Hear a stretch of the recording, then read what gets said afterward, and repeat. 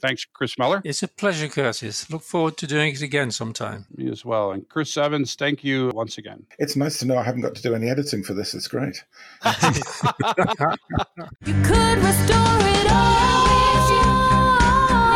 and rescue me from pain. You had my fallen side.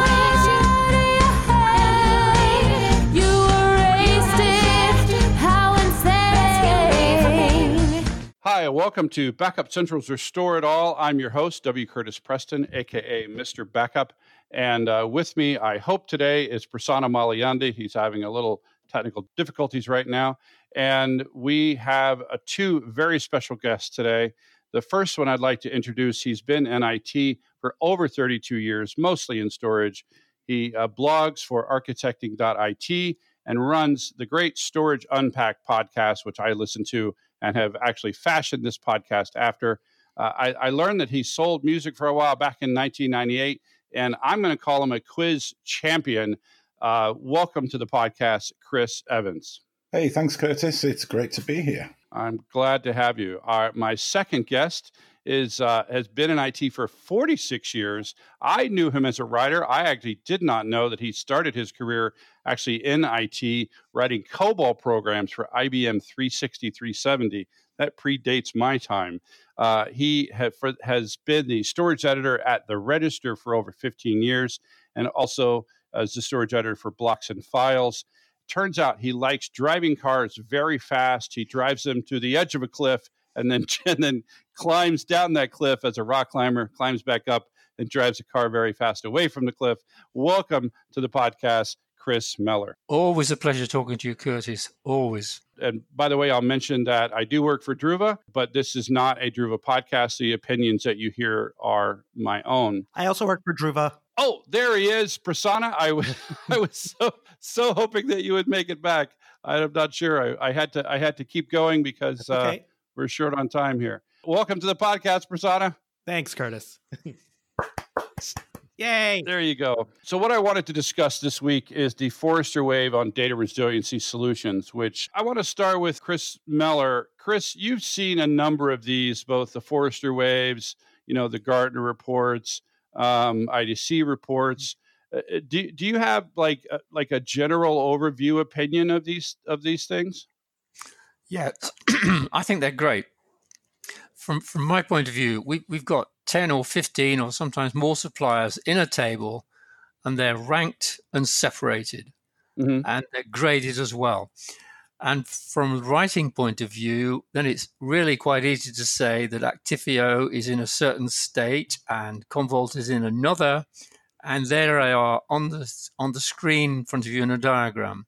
Whereas if you're trying to describe companies that you don't necessarily know a lot about in a way that hasn't been measured by a consultant, then it's relative and vague. It's not so definitive. So for me, the Gartner Magic Quadrants, the IDC MarketScapes, and the Forrester Waves have a lot of value. I enjoy looking at them and I enjoy writing about them. And do you, when you talk to people that represent the solutions, I assume you probably get a lot of spin on the solutions. That's, to a certain extent, is fair, but usually the spin comes when a supplier is being defensive about a position. We didn't move very much, or we moved backwards in some way. Right. I haven't yet met a supplier. I have met one supplier who voluntarily removed themselves from an MQ because they thought it wasn't respective of what they did. But all other suppliers and all the MQs I've dealt with have taken them extremely seriously. Their customers pay a heck of a lot of attention to these MQs and these Forrester Waves, and they want to have as high a ranking as possible. Right. You mentioned that. I do know that, like, for example, in this particular report, one of the suppliers pulled themselves out of this report because, for whatever their reasoning, right, they decided that it wasn't, it's mentioned in the report that they pulled out of the report. I can imagine them not liking the direction the report was taking, which was very cloud centric, cloud centric, but it was definitely very respective of the cloud. and maybe they didn't feel they had the best story in that area, so they pulled out. I'm sure they didn't have a good story at all. Basically, an on-premises provider of appliances for backup and data protection and this sort of thing. Yeah, exactly. They're going to get more involved with VMware, but I should stop now. Chris Evans, so what's been your general opinion of these reports? I'm on the one hand, I think I like them, but on the other hand, I don't. So I'm sort of like somewhere in the middle, and I think the reason for that is on the idea of liking them, it gives you an opportunity to understand vendors that you may not have seen before in the market. So you get to learn about them, get to learn about their products, which is a useful thing. But I do think a lot of the data that's within them is generally subjective, based on whoever actually interviewed that company and how good that company's marketing people were in order to explain the technology. And sometimes the devil can be in the detail with a piece of technology that doesn't necessarily come out in these sort of reports. Right. I've looked at, because I spent most of my career not on the vendor side. I was on, more independent side. And I would use these reports to get a general sense, I think, of a company. But one of the things I've always, when I was working with companies, the difficulty I would have is if they took a particular report, and it seems to be more true, especially the Gartner Magic Quadrant. They would let, if a company's simply not listed there, or if a company is not listed in a prominent way, then that company is just simply left out of an evaluation. I don't know if have you encountered that? Yeah, definitely. It's a pretty straightforward method, isn't it? If you want to narrow down the working set of the people you'll evaluate, you do it by picking some arbitrary way of selecting them. And Magic Quadrant or those other types of technologies, those other types of reports are a great way of doing it. I think the trouble with that is, though, that you could miss something that you might never find out about. The problem is, how do you balance the two? How do you try and evaluate the entire market, but at the same time not spend weeks and months and years trying to find a solution? So you can see why people do use them as a tool for narrowing down their It's like Car and Driver's choices. top 10 cars of the year sort of a thing. Similar kind of a... Well, now yeah, it is. Yeah. Now you're talking up Chris Meller's area there. What kind of fast car do you drive, Chris? Porsches. Always Porsches. Interesting. But Sandra's right. It's the boundaries that are important in these MQs and waves, isn't it? If you're the wrong side of a boundary, then you could be ejected from an IT director's or a CIO's buying list because of that. And the boundaries, I think, are entirely subjective on this Forrester Wave thing, divided between strong performers and leaders. There shouldn't really be a step function. It's more of a spectrum, isn't it? So the difference between Veritas and Veeam on this, with one being a strong performer and the other being a leader, is very, very slight, really. And yet there they are in two completely different categories. Yeah, that's really interesting. I know why they put, just like with the Magic Quadrant, they've got 4 quadrants. Here they've got 4 waves, and they do that so that companies like Druva can say, well, we're a strong performer, right? You can't say we're in the upper right to left, higher than the midline. They do that so that people can say roughly where they are on the report. But I agree. I know exactly what you're saying, that the difference between Veritas and Veeam in this report is somewhat minuscule, and yet one is in one category and one is in another. The difficulty I've had is the degree to which market share impacts placement in a report. Yeah, it's a factor, but I don't think it is as much of a factor as people might think. Okay. So it's the quality of the software offering that gets them in there, not their revenue share. Okay. All right. Chris, Evan, you have a thought?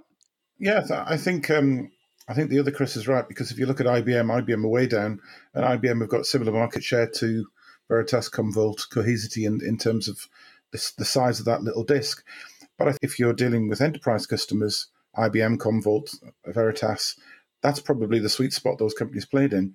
Whereas Veeam, bearing in mind their revenue and number of customers, are probably and they'll probably ring me up and shoot me for saying it, but they're more sort of like SMB or mid-range rather than being full, real top enterprise. So it depends. And you could look at that and think if you're a big enterprise, you might not choose the right product, and vice versa. Yeah, which brings me to one of the areas that Forrester rated was scalability. And the way that they decided to find out, they needed a metric, they needed a number to determine how scalable you were rather than evaluate you on it. They're not going to evaluate you on a technical basis and decide, okay, this product is more scalable than that product. The way they decided to do that was to ask for the number of terabytes of storage at your largest customers. And with that, Veeam scored high. But, you look at Veeam, for example, and a large customer consists of many, many installations of Veeam. It's not a single large installation of Veeam. So I wouldn't think of that as a way to measure scalability. Does that make sense? There's no way you could get accurate measure of scalability of a supplier just by asking who their largest customer is. It varies with how long they've been in business, for goodness sake. And also there's something called standard deviation, and there's mean, and there's mode, and there's other ways of measuring something than picking the largest customer out. If you've got a huge customer and every single other customer is tiny, and you've got hundreds of thousands of customers, that the average looks really weird. The standard deviation would look weird. It would look, different. So you can't just use one metric to make that sort of assumption. Well, they didn't use just the largest customer. It was like the 5 largest customers. But still, when you're when you're talking about the number of customers that most of these companies have, that's still. I was just arguing that I have done reports like this, but on behalf of customers before, and I've asked things like, give me something, the size of your single largest deployment in a single configuration, right? That to me would show you how scalable your size is. And I've got to believe that, for example, Commvault, because they've got this concept of media servers and whatnot, that their single largest deployment would be bigger than a single largest deployment of Veeam. I don't know if that's. But you just highlighted one really obvious issue with that, and that's deployment. What do you mean by deployment? If I've got a data center where I've got 100 Commvault deployments, as in Commvault servers and master and media servers or whatever, in one data center, does that count as a single deployment, or is one of those installations of a master and media servers classed as a deployment?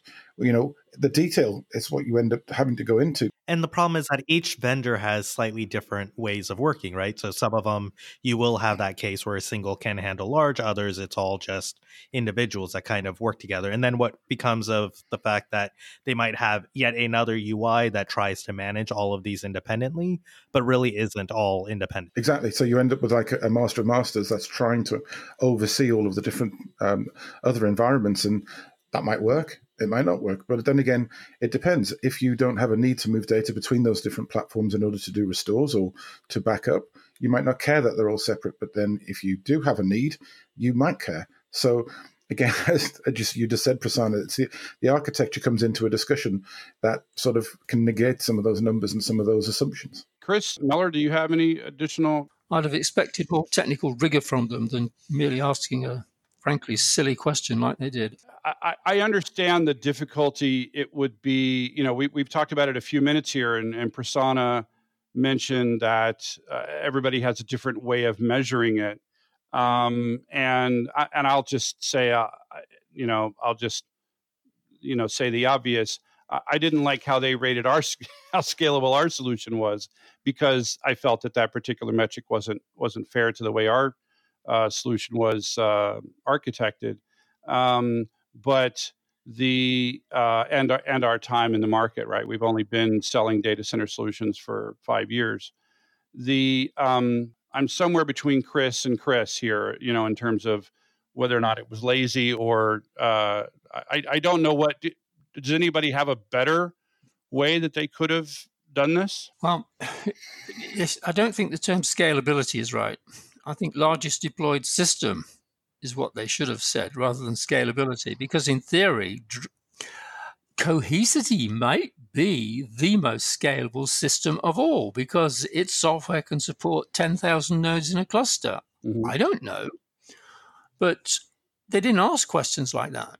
Right. Just ask, what's the size of your largest deployment? Well, golly gee, I've had a lucky customer and he's bought $1 million worth of kit and here I am. Lucky me. It's unreal. I can't believe it. And especially like you said, Chris, I think just using the word scalability, people tend to have a certain interpretation of that word, and using that to mean what's your largest customer doesn't match.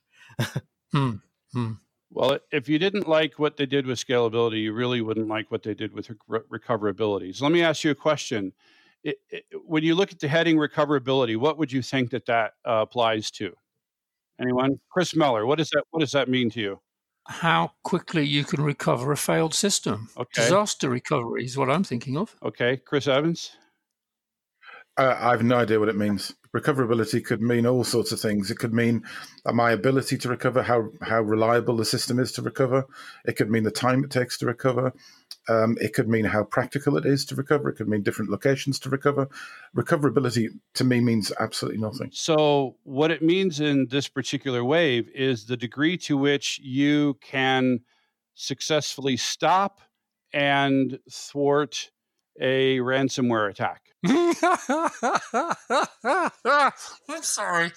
I'm a journalist. Words matter. Recoverability. So there was a 1 to 5 thing, and in order to get a 5, you had to be. And by the way, I think that backup solutions should be, on the. They should be helping to proactively identify and stop ransomware. Right. I know we do that on our laptop solution side. We're working on adding that to the data center side. But in order to get a 5 and a 1 to 5 rating, you had to be on that end where you're actively monitoring for and stopping ransomware. If you were unable, there was one vendor on here that got a 0 because they said that I guess they said that they were unable to recover after a ransomware attack. So if you're able to successfully recover and help someone put all their data back after a ransomware attack, you got a 1. Then there were additional levels of protection past that included things like looking for ransomware, actively stopping ransomware, et cetera. And that's what the recoverability category was. Okay, that sounds to me more like something like proactive data protection, proactive backup and recovery, where you're more actively looking at the ability to be able to do it rather than the just pure recoverability, because it's about backup as well as it is about recovery. I think ransomware recoverability will be a far better and simpler term. Yeah, so it's something like that, ransomware protection, or cyber recovery. They've got this as and yes, I represent a backup product that got a 1 on a 5, and so I'm not real happy with this category, but because it makes it look like we have a low ability to recover. But I do think that this is a valid category to evaluate products on, but I just don't like the title, that the heading. It sounds like Chris Meller. Sounds like you didn't like it very much either. Agreement. Any other interesting? So we've got a number of things like there's things like product strategy, corporate strategy.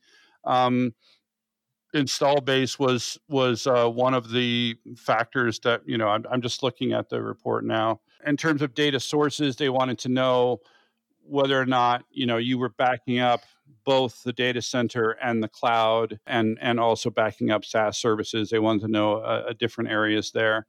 Can you think of, when you're evaluating companies like this, can you think of other things that maybe they didn't talk about? That I can give you one that which may be in there, so you might have to correct me on it, Curtis. But that's the idea of mobility in terms of how you do your backups. So, for sake of argument, if you're an enterprise that had been doing a lot of work on-prem, started moving applications to the cloud, some of those applications moved, some might have come back, some might move to another cloud. For whatever reason, you've been moving the environment about. How easy is it to recover backups that were 6 months old into the cloud when actually they were backed up on premises? How easy is it for me to recover from one cloud to another? or one location to another. So how easy can I actually move my applications around based on my requirements? And I'm not sure whether that's in those categories at all. Yeah, That's like go ahead. sorry, Chris. it's like a hybrid multi-cloud mobility measure. That seems useful. That's 3 words. We don't have room for that in the column. Although they do have professional services and consulting, so that's maybe that would work. I think that's a great thing to ask, because that is what's happening right now, right? Different companies have given different stats. I've heard everything up to like that 90% of workloads will be moved to the cloud by 2023 or whatever. You guys have heard similar stats, right? Yeah. I don't know the degree to which that will all be true. I think that, we will have at some point, we're already experiencing some of the trough of disillusionment now, right? That some people try to migrate some workloads to the cloud, and it ends up, because they didn't re-architect for the cloud, it ends up costing them a lot more. There is something going on here in which virtually all the suppliers we deal with have a large on-premises business. Mm-hmm. So they're naturally in favor of hybrid clouds. They don't want to tell their customers they're wrong to go to the cloud, but they love the idea of hybrid clouds. And as soon as people start talking about repatriation, you can hear the huge sighs of relief coming from all the on-premises vendors. Repatriation, good idea. We must support it. Interesting. Yeah, they're definitely, I would say, well, obviously in this report, there's only one vendor, that being Druva, that's not, an on-premises software or hardware vendor, right? The thing I was heading towards was, I'll just say, if much of what we think of compute today is going to migrate to the cloud, the question that you're posing, Chris, is going to become a much bigger question. As I move workloads to and possibly back from the cloud, my recovery of that solution shouldn't be in jeopardy. Is that? Yeah, I'd agree with that. And Curtis, I think there's also one thing that you're missing, though, and that's also the fact that when those workloads move to the cloud, I still need to back those up, right? So am I going to have 2 different solutions, one on premises, one in the cloud? Like, how difficult is it to still continue doing my backups once my workloads are moving around? Yeah, and let me just add one little bit to that, Prasanna, and that's the question of, once things start getting mobile, and once we're not talking about virtual machines and we're talking about containers and we're talking about file shares and volumes that are mapped to containers, where the actual entity that contains the application might be very ethereal and very short term, or might be restarted and might have a different ID or a different identity. One of the problems you're going to have is that you need to work out where your backup was taken of the application and when. So did I back that application up on-prem, or did I back it up in the cloud? When did it move? What was it called when I did that? Because you can guarantee that the name it was called when it was on premises is probably not going to match the naming standard of it in the cloud. And if you move that application to a container, it won't be the same either. So you need some way of determining what your application is called and what the data is associated with it, and the entity that was backed up in order to protect that data. I don't really see any of that out there. You just fingered a massive, absolutely massive metadata problem for backups. Oh, absolutely. Yeah. And I think, relative to what Prasanna said, if I was a customer, I'd really, really love the idea of having one backup environment which somehow abstracted all this away from me, and I could just use this one backup facility for backing up on-prem, in Google, in AWS, from one to the other, across to the others, and so on and so forth. And it covers virtualization and containers. Yeah, and it's focused on the application. Yeah, I'll say as someone who's specialized in backup for way too long, the idea of containers and the things that they represent, while I am excited from a technological standpoint of the things that they represent, to me, it represents a future massive mix-up in the backup world, right? We had what I would think of as a minor mix-up when we went to virtualization, right? Because we had to completely re-architect backup systems to deal with virtualization. You couldn't just put your regular old backup agent on a VM and just back it up the way you always did, because it just broke things from an I/O perspective. And so we had to do this 2-level approach where we backed up at the hypervisor level and we backed up the VMs individually. Now that the storage, in the container world where the storage is separate, completely separate and managed separate from the compute, the metadata problem that Chris brings up, I think is going to be the next big problem. So translate that back to the matrix and the categories we were just talking about.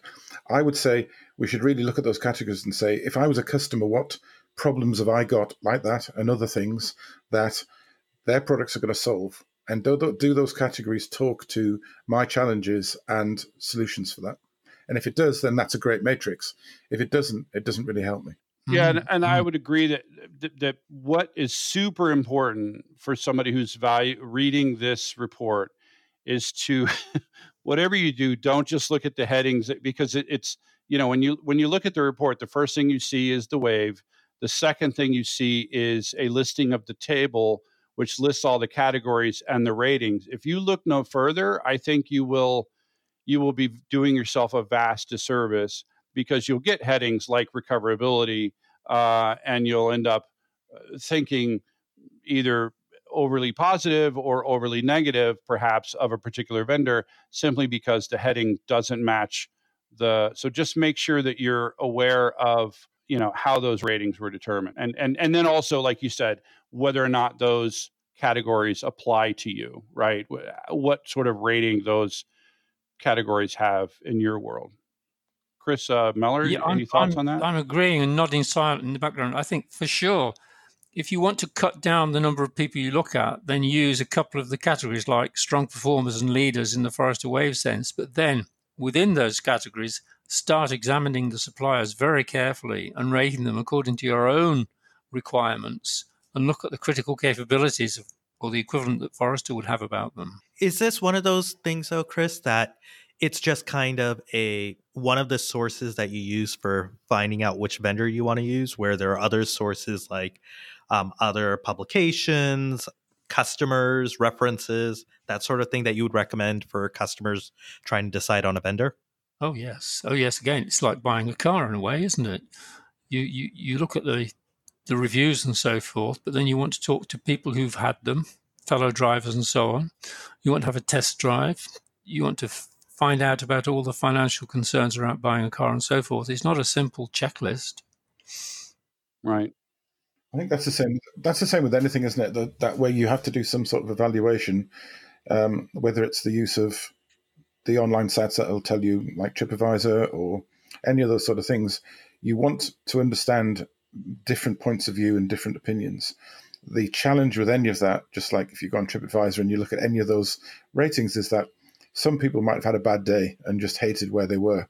Other people might have had a bad day and accepted that it wasn't the hotel's fault, for sake of argument.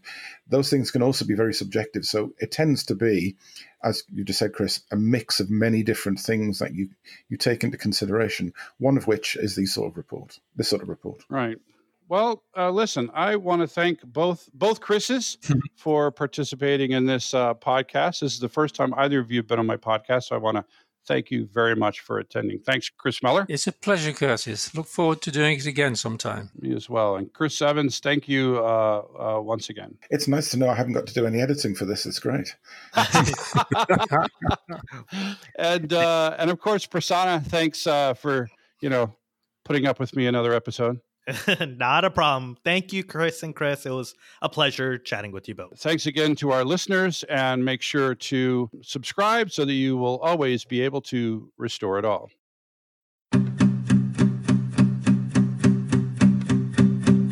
There was a file, but I deleted it. Too bad your backup system isn't worth a spit. Finally, I needed your backup. You had a chance to fix it, instead it's all jacked up. See how I'll write on Facebook about you. Don't underestimate the things that I will do. There was a file, but I deleted it. Too bad your backup system isn't worth the spit. Emails from you remind me of when they restore it all. Emails from you, they leave me breathless. I can't help feeling you could restore it all and rescue me from pain. You had my file inside. You erased it. How insane. Baby, I have no files to hold, 'cause your stupid backups didn't work at all. Think of me while you're backing up data. Maybe it would work if it wasn't beta. Emails from you remind me of when they keep me thinking that you could restore it all. Emails from you, they leave me breathless. I can't help feeling you could restore it all. Rescue me from pain. You had my file inside. You erased it. How insane. You could restore it all and rescue me from pain. You had my file inside. You erased it. How insane. Throw yourself into every backup run, hoping that just for once it'll be completely done. Maybe one day it'll